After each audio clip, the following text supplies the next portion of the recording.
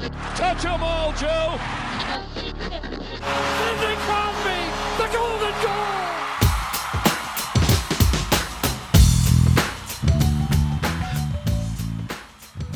In today's episode of the Backstage Project podcast, we have really one of the greatest and most respected journalists that I know in the sports field up here in Canada. He's more toward the end of his career now, so he's not as much of a household name as maybe some others that you're familiar with. But Steve McAllister has continued to make a name for himself by being an incredible journalist and just being a great guy. In today's episode of the Backstage Project podcast, we're going to talk to Steve about a range of topics. Topics that include challenging some of the current status quo in the media business and what it's facing. It's an amazing chat that we had, and I really hope you enjoy it.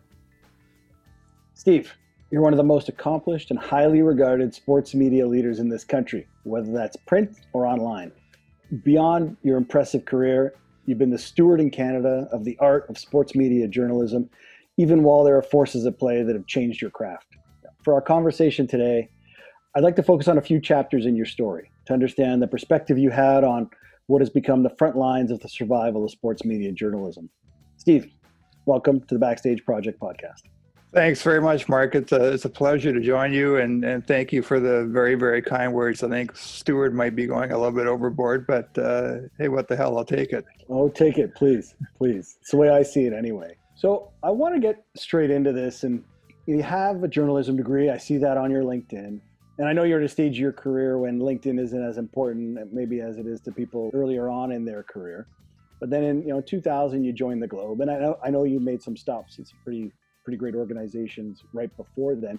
But fill in those blanks for us. Kind of, you finished your degree, and then you went, and I'm sure you did a bunch of interesting things. Weave the story together for us, kind of before you became, that renowned journalist at the Globe. What was going on in your life? Yeah, I think I'm a small town person, Mark. So it's my life's kind of come full circle living in Kincardine now. And, it's funny. I mean, the week that we're taping this podcast, this is my 39th year, in the business, which is crazy when I think about it. But, I always wanted to be a sports writer. I knew early in high school that I was never going to be good enough to be a professional athlete. I mean, I love playing baseball and hockey and golf, and grew up in a small town called Prescott in Eastern Ontario. Love sports. Used to clip newspapers when I was a kid and paste them into scrapbooks. So I had a passion early on to be a sports writer, and never really thought about where it might take me. And I think kind of like your career, Mark, you never, I never could have imagined the path that it's taken. And I'm probably part of that last generation of mainstream media people who had the traditional route to take, where you worked at a weekly newspaper for a while and slowly made your way to a daily paper.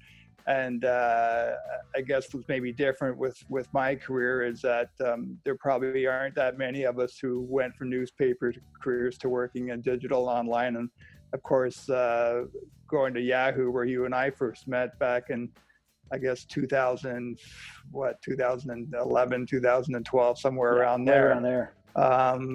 But yeah, it's been a really interesting career. I've had a chance to work for some national sports organizations. I worked for a players union. And now here I am working at Bruce Nuclear, a nuclear generating station in Bruce County. Yeah, I'm pretty proud of what I've accomplished. And I feel really fortunate that I got to live out my dream of working in sports journalism. Yeah, listen, it's a dream of so many people still today, and we'll touch on that as we get into things during our conversation. And then, I can't really move on without thinking about Homer Simpson and what your job is today. So if there's any opportunity for Simpsons jokes, as long as you won't get in trouble with work, please give us a few so we can at least make light of you working in a power plant. Yeah, well, I'm kind of embarrassed, Mark. I don't think I've ever seen an episode of The Simpsons. So of course I see the nuclear references once in a while on Twitter and that, but I honestly never watched the show. So you may have to tell those jokes for me, and I'll try to fill in the blanks. All right, or maybe some things are better left unsaid. We'll see how it goes. True. All right. So in 2000, you join the Globe. The internet is still pretty new. I mean, really only a handful of years before that, and it wasn't much. But it's really, I mean, the way I look at it, and you're going to help me and help the audience kind of unpack this, but the way I look at it, it's your baby, this Globe Sports website. Thinking back to those times and kind of comparing it to today, there are terms that we use today. Certainly it's my world today. We talk about agile and UX, product management. Those kind of words, they didn't really exist. I mean, they might have existed in pieces, but not as it relates to like digital product and media. It just wasn't a thing. So Steve, looking at that time, you're the sports editor of the newspaper. You're also the editor of globesports.com, and thinking about the digital product that was globesports.com, how much control did you actually have over the content that was presented to the audience? And did you even really care at that point, or were you just happy that it was there? Yeah, it's funny, Mark. In the beginning, and again, I had a little bit of experience when I was at the NHL Players Association in the mid-90s. We actually, we were one of the first sports organizations to get a website up and running, and we actually, I think, beat the NHL by a week or something. And that was a real, Bob Goodenow really pushed our information technology person and myself to get that site up and running. But at that point, we basically did a player of the day profile, and we had a homepage, and that was it. When I got to the Globe, I mean, I'd been involved at Tennis Canada. We had a website there. We were trying to do live content around the two tournaments, which are known as the Rogers Cup today in Toronto and Montreal. And I'd been a really big fan of what Slam Sports had done. And I was one of those people, I'm sure like you, where at the beginning, I would go on Slam every hour because Dave Watkins and the people at the Toronto Sun at that time did a really good job getting fresh content up there. The Globe was a little bit tougher, and 2000 doesn't seem that far back, but that was a time where journalists still thought, they wanted to see their byline in the newspaper the next morning, and it was a bit of pulling teeth to get journalists to understand that we had a chance to, for the first time, really to compete with radio and television, that we could get stories up in real time and we could have scoops during the day.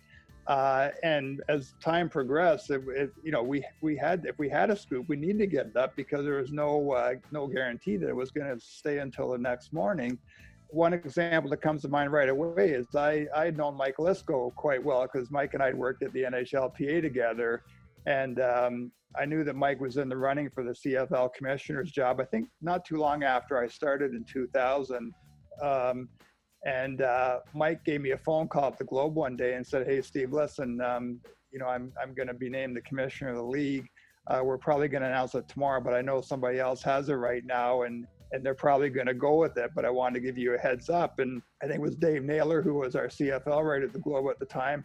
I phoned Dave right away, and we got a story up on the website. And that was probably the first scoop that I saw online. But back then there was a real resistance from reporters and columnists to putting on the website. What the traditional way was to have the newspaper come out the next day, and then you would take all the content from the newspaper and post it online. It's amazing to think back to that world. I mean, I was fortunate back then. I wasn't in the media business quite yet. I came in a little later, maybe around 2.0. You were part of 0.1, and what Yes. you're talking about here, kind of creating 1.0, which, if I remember correctly, it was kind of pre-monetization even for the most part. And it really was, and no better person than you to be in a leadership position at that time. It really was, how do we take a business model that we had in print and bring that online? And as we all know, to this day, the internet still struggles to overcome the legacy of its monetization model. But we'll get into that. We'll get into that a little later, unless you want to comment on it now. Well, just again, in my early days at the Globe, Mark, that's when Bell Media took over part ownership of the Globe, and I was involved along with Neil Campbell, who was the sports editor at the Globe Mail before I went there, and Neil deserves all the credit. As far as I'm concerned, the Globe Mail was the best sports department in the country back in the late 90s and through most of the early 2000s, and that's a tribute to Neil and the staff that he put together and the philosophy he put together. Neil was also and you work with Neil at the 2010 Vancouver Olympics, Mark. I think Neil's one of the most brilliant sports journalists, and a guy who's so completely underappreciated for how good he was in that space for so long. Neil and I were involved with the TSN Max project when Michael Sabia was in charge of Bell, and you remember when convergence was probably one of the first buzzwords in digital, and we had a strategy where we thought we could charge for hockey content using the Globe and Mail and TSN, and Simpatico was part of that at the time. And we knew we were doomed. We had a meeting one day, and the plan is that we were going to hire reporters in the different cities across Canada to cover NHL teams. And we were going to put all our best hockey content, including Bob McKenzie and the other insiders, behind the paywall. And Keith Capelli, who was the president of TSN at the time, came into the meeting and said that they would basically, over my dead body, would be putting Bob McKenzie behind the paywall.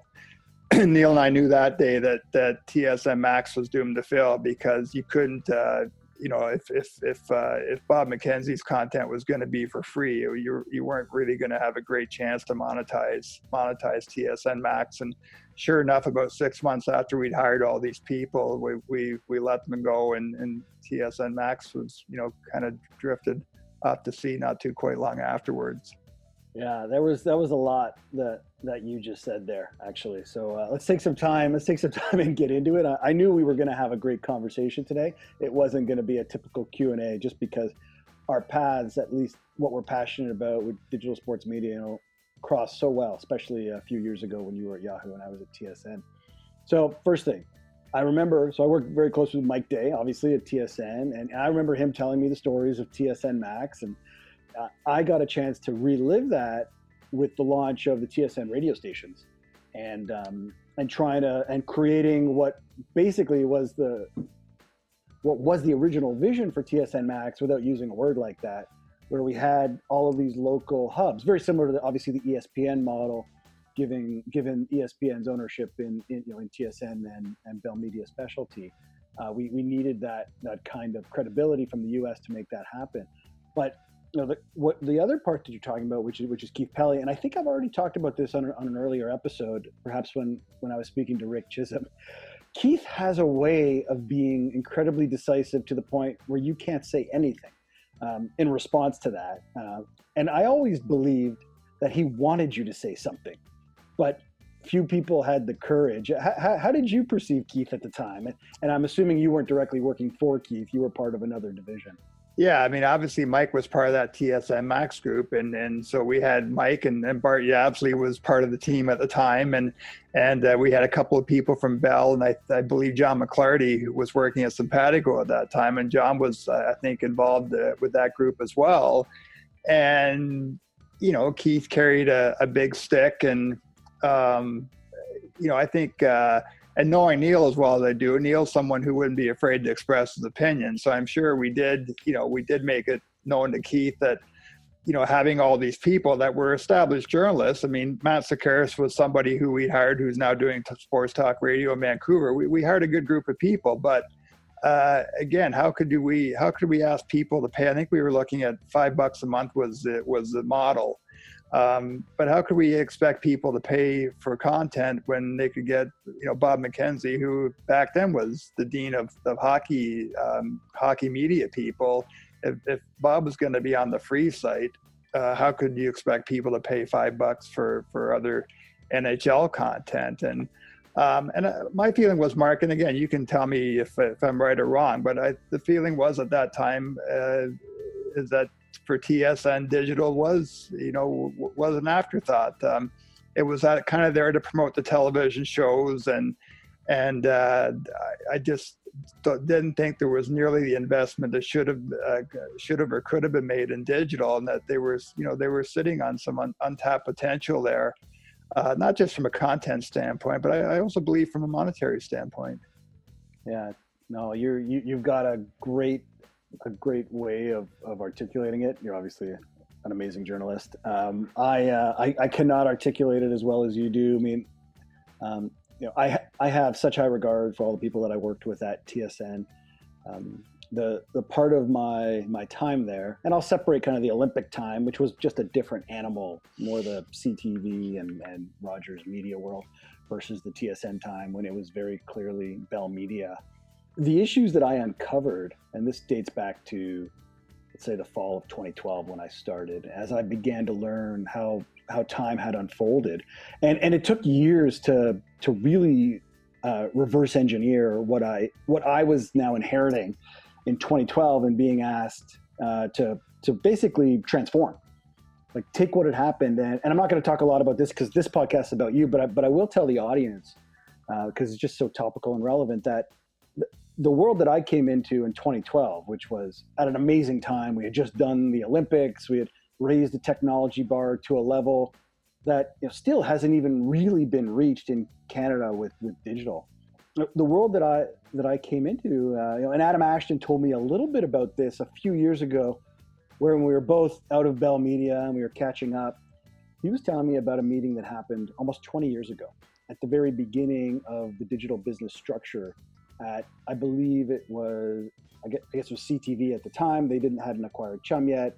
TSN was rather new in the portfolio of properties under this new CTV Bell Globe Media business. But it was determined that digital was going to stand on its own, that it was going to do its own marketing, it was going to do its own sales, and that's when the walls went up.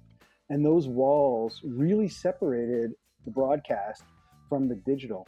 Right. And it really wasn't until we did the London Olympics, because I don't think we achieved this in the Vancouver Olympics. It wasn't until the London Olympics when I got to work with Rick Chisholm, and I got to work with people like Don Young and Gord Cutler, and with Adam's leadership kind of behind all of us, where we began to tear down those walls. And while we couldn't solve all the problems, and Bell, after they acquired CTV, created a whole bunch of other ways to get the job done based on synergies and economies of scale, which they do a great job in that regard. But we began to say, and this only really happened after I left TSN, where I took the entire, we call them web producers, Steve, homepage producers kind of in our business. Right. I took all those people and I walked into Mark Millier's office. This is a few months before I knew I was leaving to do my own venture. And I said, Mark, let's make you the head of content. Why do I have all these content people reporting to me? And this is at a time when there was contraction, right? Facebook was just really monetizing itself. And I think we're going to talk about that a little later in one of my questions. And the revenue, and I can't speak to the recent revenue, but the revenue on that run, kind of from the beginning, when you're talking about it in the post TSN Max era, that revenue was at its absolute height. Traffic was at its absolute height. And I was like, we got to do this better, because Bell was already contracting on staffing, let alone budgets, and I needed to save some jobs. And so it took a while, and it took Ken Volden's help, but within about 6 or 9 months of me leaving, all of those digital, we'll call them content people, did move over. And since that time, that's the same thing that has happened, specifically in the CTV news side as well. There was this separation of digital product or product management, a term I used already, and digital content. And that content is really married with the broadcast, because doesn't need to be that redundancy in a business which is really TV driven. And I think we'll talk about this a little more later, but I wanted to get a few of those ideas out. I just want to chime in on that too, Mark, because you make such a great point. And it was one of, back then I would have conversations with people in the digital world, Mike being among them. And I would hear these conversations where somebody, the digital side, wants to send someone to New York to do a feature on a Blue Jays pitcher, and TV would say, well, you have to, you can't use our budget for that. That's got to come out of the digital budget. And even back then I thought, geez, that's the dumbest thing I've ever heard. Why wouldn't you, why isn't this a combined content budget where, you can send Michael Whalen, when Michael was in Montreal, send Michael Whalen to New York for a weekend to do some Blue Jays or Expos coverage, and then you take some of that content he's done and slice it up and make it available for digital. I think that's one of the things that Neil did so well around 2010 Vancouver and you people, is that recognizing that you could have a Stephen Brunt, who was still with the Globe at that time. You could take a guy like Brunt, do an interview, turn it into a newspaper column, get some video content out of it, and really, really work those synergies But that was a long time coming, I feel. I agree with you, and I'm, you know what, with all of what I've accomplished since that time, when I walked into the consortium around this time in 2008, I was certainly a sports guy, but I never worked in sports. I was more of a technology project leadership guy. And I got to give the credit to Alon Markovich. And I know he comes up on the podcast a lot, and that's rightfully so. Working for Keith at that time at the consortium, Keith surrounded himself with unbelievable A players, and not just people who are good at their trades, but people who are willing to push boundaries. And we know that digital was an area that everyone was terrified of because they really didn't understand it. And that's something that really does follow through to this day in the media business. But Alon was the one who had the vision of integrating the content from the Globe. Now you, and I was going to chat about this later, but you bailed and you went to Yahoo. But we'll Right. deal with that a little later. So we had Neil, we had Stephen Brunt, we had Michael Grange, and you just look at Grange and what's happened to his career in the aftermath of that, and Brunt. They go over to Rogers. They're covering everything. I mean, Grange is one of the top guys on the NBA broadcast for Sportsnet now. Jeff Blair. Jeff Blair is another guy who made that transition over to radio and digital. And again, I think Neil, I really believe, Mark, that Neil was a pioneer there too. I mean, when we revamped the Globe and Mail sports site in 2006, Neil was the guy who pushed really hard. He could see that analytics were starting to creep into professional sport, especially hockey. And Neil was the guy who suggested that we hire someone who could write analytics column for us. And again, it was still early, and I think the struggle that time was finding people who could explain analytics to hockey fans like you and I, who had never really, had never heard of Fenwick or Corsi and didn't really care about analytics. And we hired a guy, I think it was an actuary named Alan Ryder, who had his own blog doing analytics. And James Myrtle was another guy. I mean, James was a hockey blogger who we hired at the Globe and encouraged James to do some writing on our digital side. And James has turned into, one of the brightest and best hockey writers out there today. Yeah, we'll talk a little bit about what James is up to, I'm sure, a little later in our chat today. So the Globe and Mail, and from an outsider's point of view, I mean, that paper's like 150 plus years old. Equivalent of what, like the Wall Street Journal in Canada? Mm-hmm. New York Times, like right up there. And similar to both of those publications that I've witnessed certain in my career in media, the innovation that has come out of the Globe and Mail from a digital platform technology point of view. But what I saw was an unbelievable amount of innovation. And I wanted to get to kind of the heart of it. Is that, because I know the business model is not the greatest, at least today we do. But is that a perk of working for a paper that's owned by Canada's wealthiest family, or how would you describe, the digital culture when you were at the Globe at that time? Yeah, I think you have to give Philip Crawley, the Globe's publisher, a lot of credit. I mean, Philip was the guy who drove a lot of that innovation. We went through a phase when I was there. I forget what the name of it was called. It was like I think it was reimagination. And Philip we had teams of people from different departments across the newspaper set up and reimagine the way we did business. And it was everything from how we structured the newsroom to how we did online content. Yeah, I think the Globe, Mark, the Globe has really, really tried to make the business model work. And I think they've been very innovative. I mean, things like, setting up Globe Investor to be a separate subscription model, following the same kind of model for coverage of the cannabis industry when it was first. Cannabis to me is a lot like the high tech industry. It had this incredible honeymoon period, and I think we're still wondering where it's going to end up. But the Globe jumped on that horse early and set up something where people would pay a subscription to get cannabis content. So I think the Globe's been very, very innovative. And for me, Philip gets a lot of the credit for that. Yeah, thanks for putting in the context and attaching a name to it. The names are really important to understand, where that innovation came from, and leadership is certainly at the center of it. Also, since we are talking about the Globe and subscriptions, I think we also have to give some credit to Alon, who was at the Globe when they launched the subscription service. Right. Takes vision. And even, Neil Campbell, Mark, I think there was a period there where Neil went and visited, Philip sent Neil to visit papers around the world to see how their newsrooms were set up and how they were doing digital content. Neil, who just retired, I think 6 or 8 months ago after just an incredible career. Neil, after running Canadian Press for a while, came back to the Globe, and he was doing a lot of work to monetize content. So, I think Neil is one of those guys too, a rare journalist who, a lot of journalists, we know how to spend money, but we don't really know how to make money.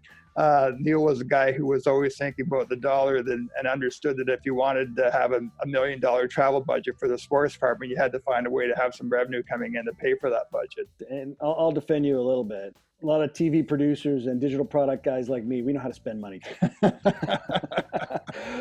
All right. So you touched on something earlier. I want to come back to it. So you and I, we came really close to working on the 2010 Olympics, but you defected to Yahoo.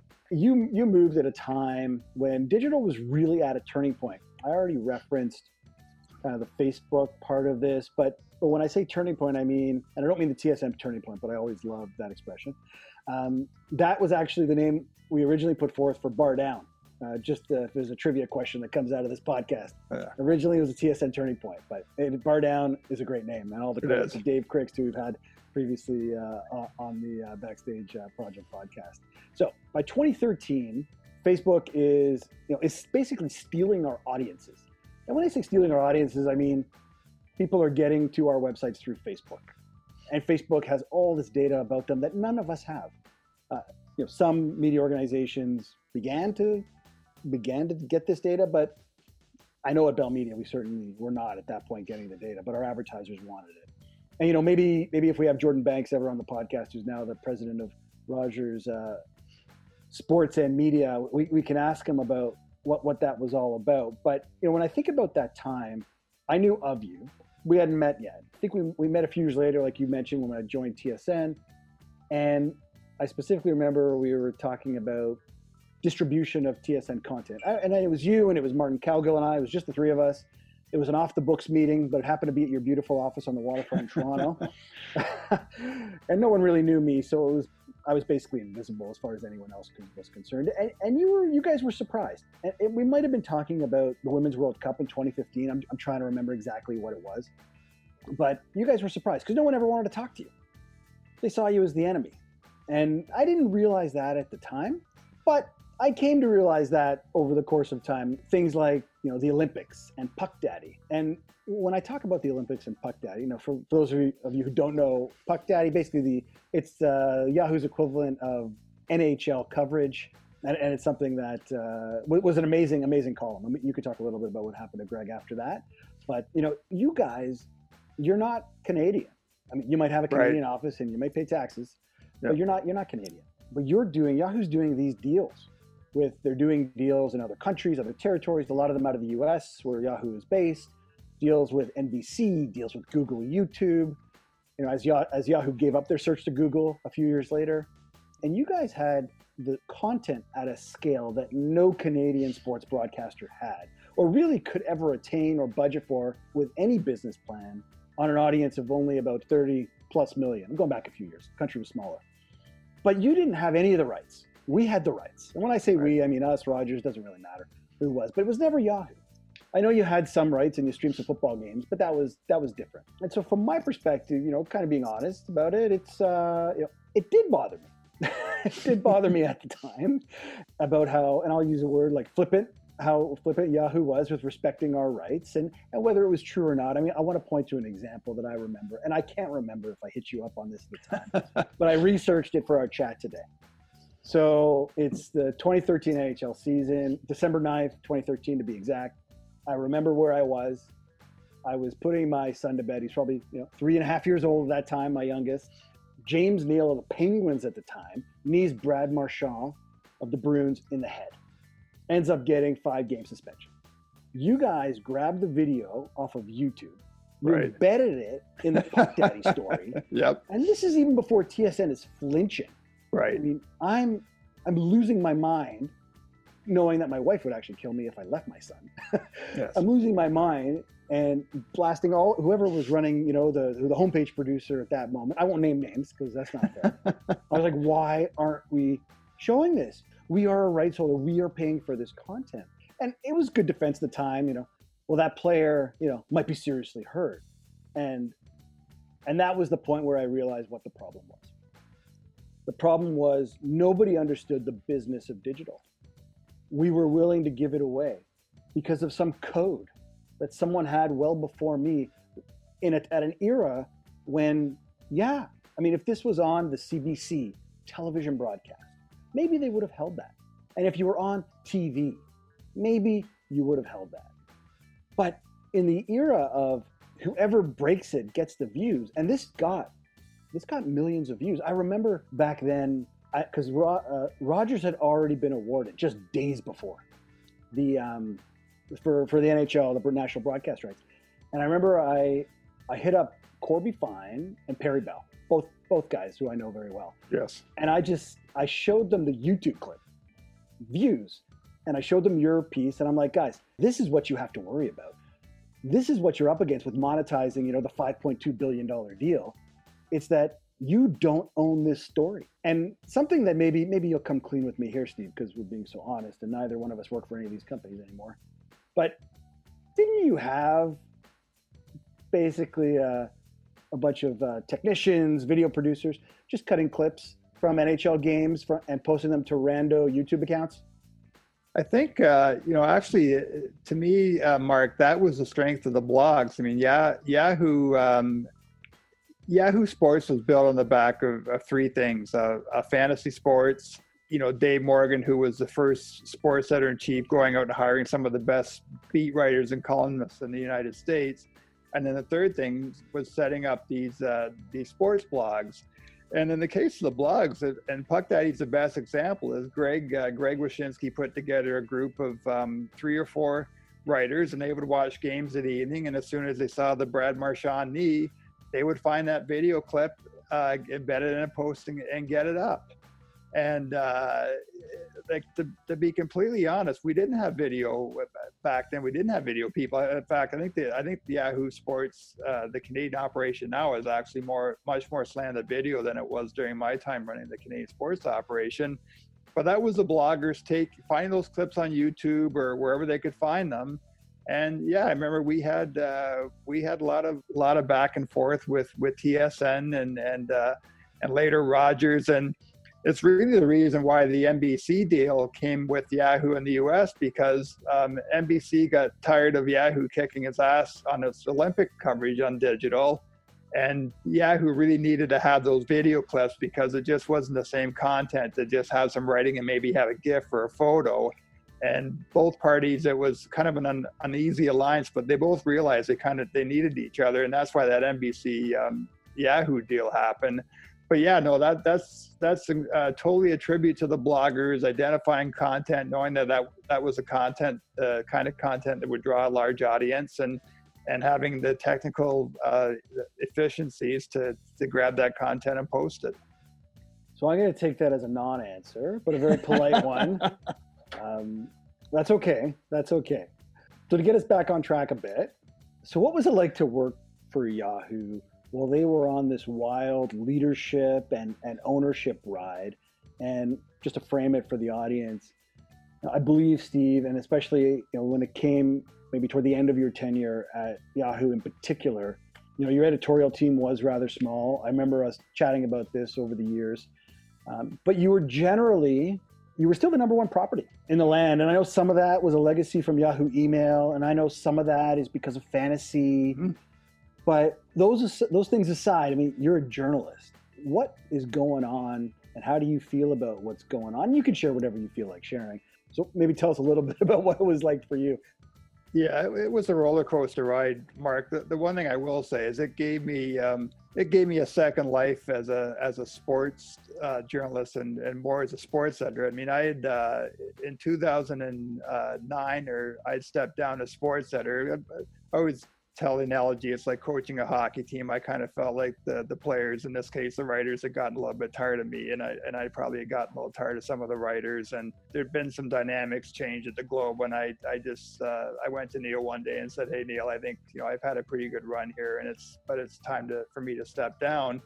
And I saw what was going on in the digital world, and I wanted to learn how to program a website because I thought it might come in handy at some point down the road. And sure enough, a year later, after I'd been doing the kind of Monday to Friday digital sports programming job, Yahoo was looking for initially just someone to put up content.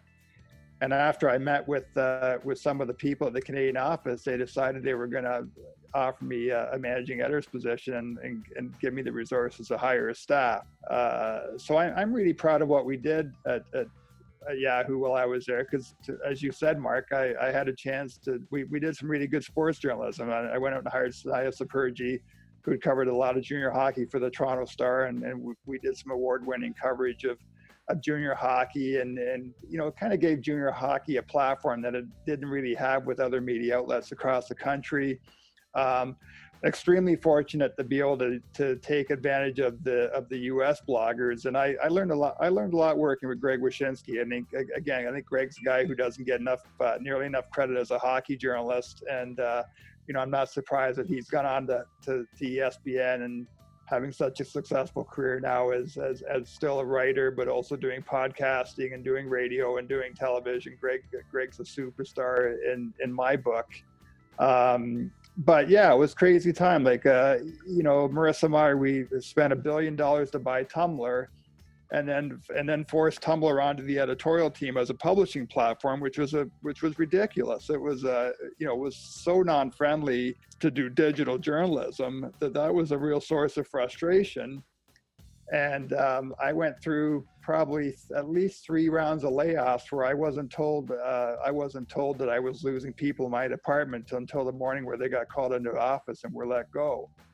And I think we went through at least 4, if not 5 CEOs while I was there. But from a pure journalism and content standpoint, I would say for 90% of my time at Yahoo, I'm extremely proud of what we did there. As far as I'm concerned, I mean, you guys did a great job. If we were anything, we were envious.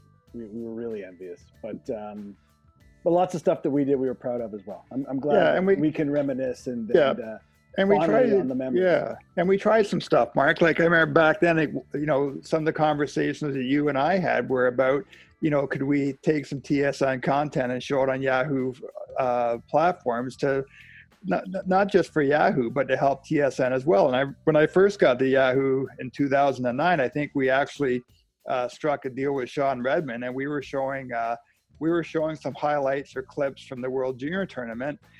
And my first year at Yahoo, we were showing a Hockey Night in Canada on Saturday nights on our homepage, which is a little bit revolutionary and unique. And again, we were just trying to bring more awareness to Hockey Night in Canada, and our homepage maybe present a different audience than just a traditional sports fan. So that's one thing I enjoyed about Yahoo too, is we weren't afraid to try things. And then the other thing was that we, by the time I had left, I think Yahoo, we were sending 35, 50 people to the Olympics, and at a time where media organizations were starting to scale back how many people they were sending. A lot of perks working for a global news organization. Absolutely.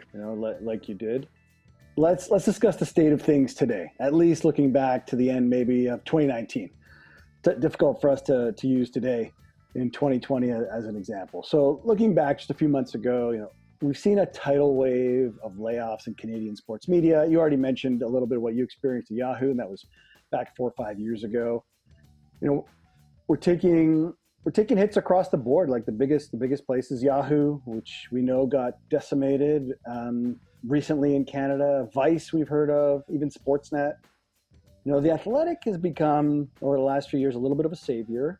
But otherwise, when we kind of look outside of Toronto and English coverage, and then Montreal and French coverage, there's really not much sports coverage in Canada when you get into the other markets, really beyond the Canadian press.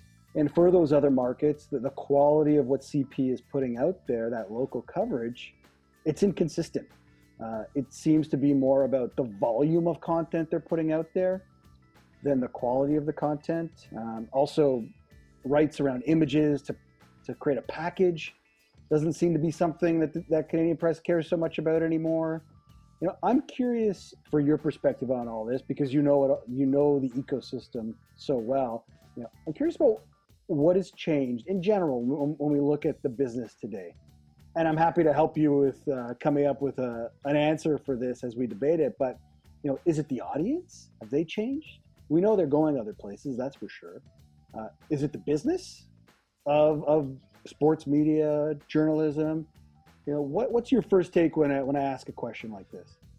I think it's a combination, Mark. I mean, it's funny. I was thinking about this afternoon as I was preparing to do this interview, and I look at my kids, and I mean, I grew up in a house where my mother and father read the newspaper. As I mentioned off the top of this podcast, I used to clip newspapers and put them in a scrapbook. And my son was up from Toronto last weekend, and he's sitting on the couch and he's on his phone the entire weekend.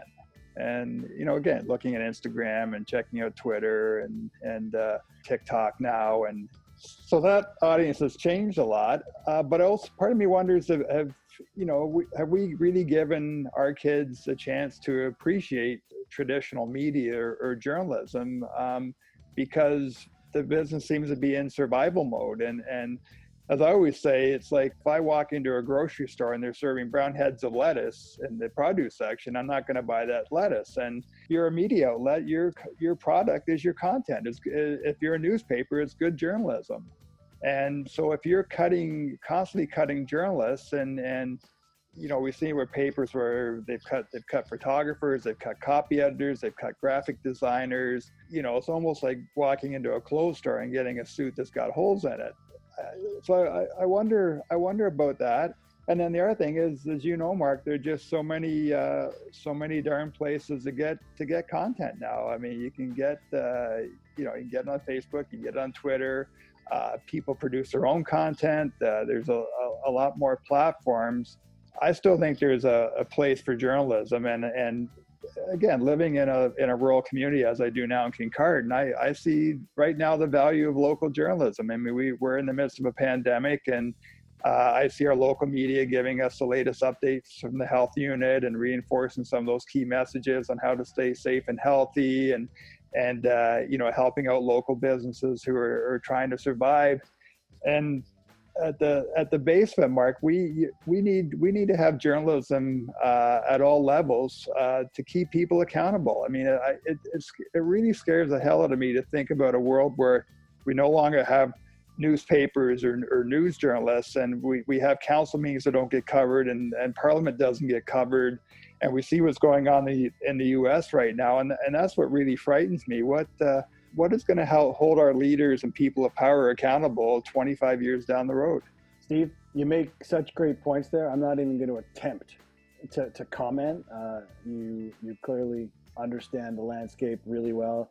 You didn't even reference the CRTC in the midst of that, which is fine. We have spoken on the Backstage Project podcast to the odd CBCer, or they were at CBC at one time or another. That is another interesting organization. I absolutely support protecting our credibility to our citizens. This during the time that we're going through now, this concept of local, I find myself doing exactly the same thing that you're doing, because it's every community, whether that's in a rural area like you are, or just on the tip outside of Toronto where I am. Every community is unique as they go through this, and if there's no media to tell us how to be safe or where to go, and we're limited to Google search or Facebook or Instagram, we're in trouble, because those platforms, it's very expensive to reach your audience there. Organic reach is rather dead, and that's what we have to be grappling with, and government has to grapple with it. I am happy that we live in Canada, where although we are a little too protectionist in what we do, I believe that the best interests of our citizens are kept at the top of mind. Yeah, for the newspaper industry, Mark, like I really hope they figure it out. When I talk about newspapers, I talk about online news too. I mean, I really hope that Postmedia can figure it out, and I really hope that the Star can figure it out, and I hope this is just a blip, and kind of like 250 or 300 years ago, whenever newspapers first came along, and one day finally someone came up with the idea of doing classified ads, and then someone came up with the idea of doing display advertising, that we're going to have a day where people again are going to find a new way to monetize newspapers, so that we can have City Hall is covered robustly again. And if you live in a small community, like whether it's Thornhill or Kincardine, where you're reading the stories about local athletes who are getting college scholarships, who are going to play junior hockey or going to the Olympics. I still remain optimistic that we'll get there. It's going to take a while, but we'll get there. And I think for the well-being of our country, we do need to get there. Time will tell. Time will tell, and certainly when you look at places like the UK, I mean, they've been able to keep it going with taxing the citizens a little more on their access to things like television. But we'll see where it goes. We're already overtaxed, so it's tough. Everyone right now wants a handout. We won't even talk about that and how it affects the business of sports. We just don't know enough to talk about it today. But let's close with a few questions that we're asking every guest on the podcast. And I didn't prepare you for these, so you'll just say what comes to mind. The rapid round. It is, well, it's up to you. It's up to you. Okay, so if you had to pick one moment in your career, what would be the most memorable? I'll say the Blue Jays' first World Series. Again, to be in Atlanta in 1992 and see Mike Timlin throw that ball to Joe Carter for the final out, and be in the clubhouse to see Pat Gillick and Paul Beeston and Cito Gaston being presented with that championship trophy for a kid from a town of 5,000 people in Eastern Ontario. That was pretty neat to be part of that. So, in a career where I've had an opportunity to do a lot of pretty cool things, that certainly is at the top. I'm jealous of that. I'll just say it. I was in a bar DJing some kind of wedding, maybe in Guelph. I was a little younger than maybe you were at the time, but it was quite a moment. It was quite a moment. So thanks for sharing that one. And then thinking about sports media journalism today, and people, and we hope there are people who still want to be sports media journalists. And what advice would you give them about working in the space today?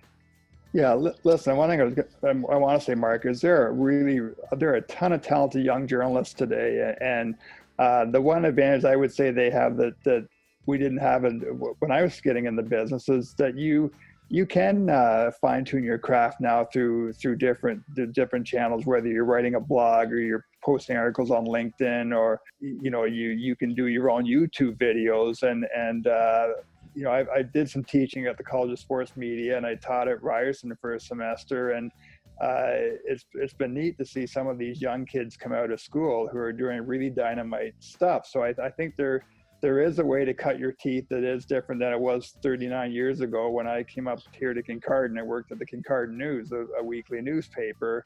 There are different ways to cut your teeth and get some experience now.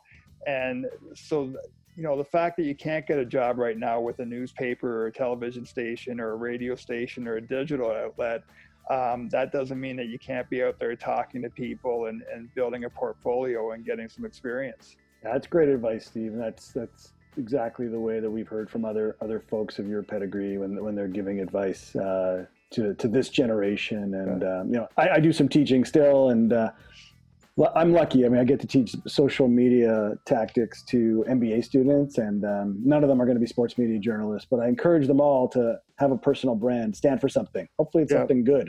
Yeah. And you know what, Mark, talk to people. I think guys like you and I, there's a lot of people out there, and there's access now through LinkedIn and Twitter. And I think most of us, like I'm really, really happy to talk to young people and give them some advice or listen to what they're trying to get done.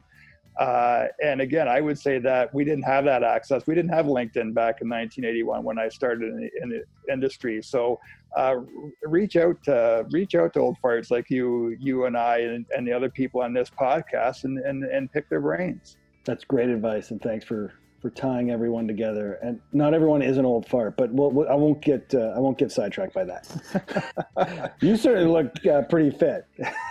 I'm trying.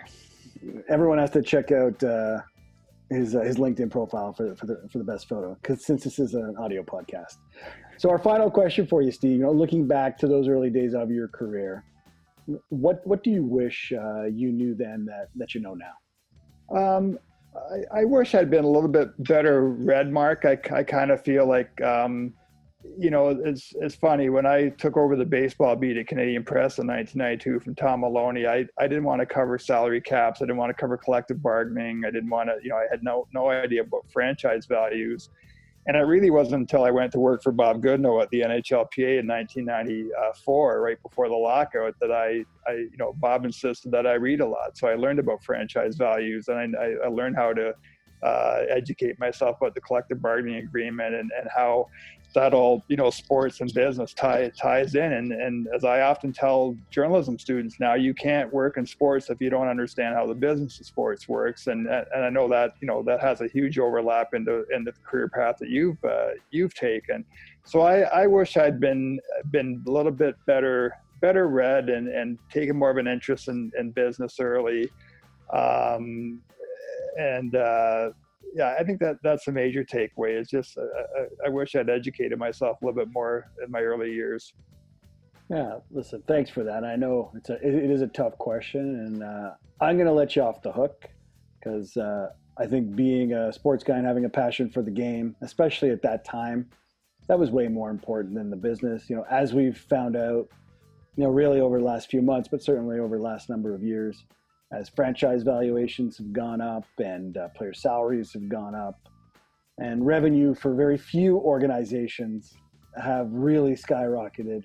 The business of sports is a tough business, and it's not for everyone. And when you look at those owners, many owners are already extraordinarily wealthy, and the sports team is more of a trophy than that allows them to justify their passion. But Steve, this has been awesome reconnecting with you. Since you moved out to Kincardine, we just have not seen each other very much. It's also good to see you. And I obviously follow you constantly on LinkedIn. And I hope to see a post very soon that invites all those young people to hit you up to ask your opinion of what they should be doing, because that's an unbelievable offer that you put on the table here. Yeah, well, listen, thank you, Mark. I feel really honored that you've asked me to be on the podcast, just because of the caliber of people that you've got appearing. And again, I think one of the great things that came out of my career at Yahoo is it was almost like a second chance to meet some really good people. I mean, I think of you and Sherry Bradish, our friend at Ryerson University, and of course Martin Calgill, who did business development at Yahoo, and through you, I've met a lot of really good people in the industry as well. So like I said, I really value our friendship, and it's really is a privilege to be with you here on the podcast. Well, thanks a lot, Steve. Those are some very kind words, and they mean a lot to me. So you be well, and I do look forward to seeing you soon. Yes, we will. We will have a beer at some point before 2020 is over, Mark, guaranteed. I love it. We'll book it. The Backstage Project podcast is brought to you by Ready, Set, Go. They help organizations create extraordinary digital products. To learn more, go to readysetgo.design. If you would like to get in touch with Mark and the team at the Backstage Project podcast, please email us at info@tpbpodcast.com.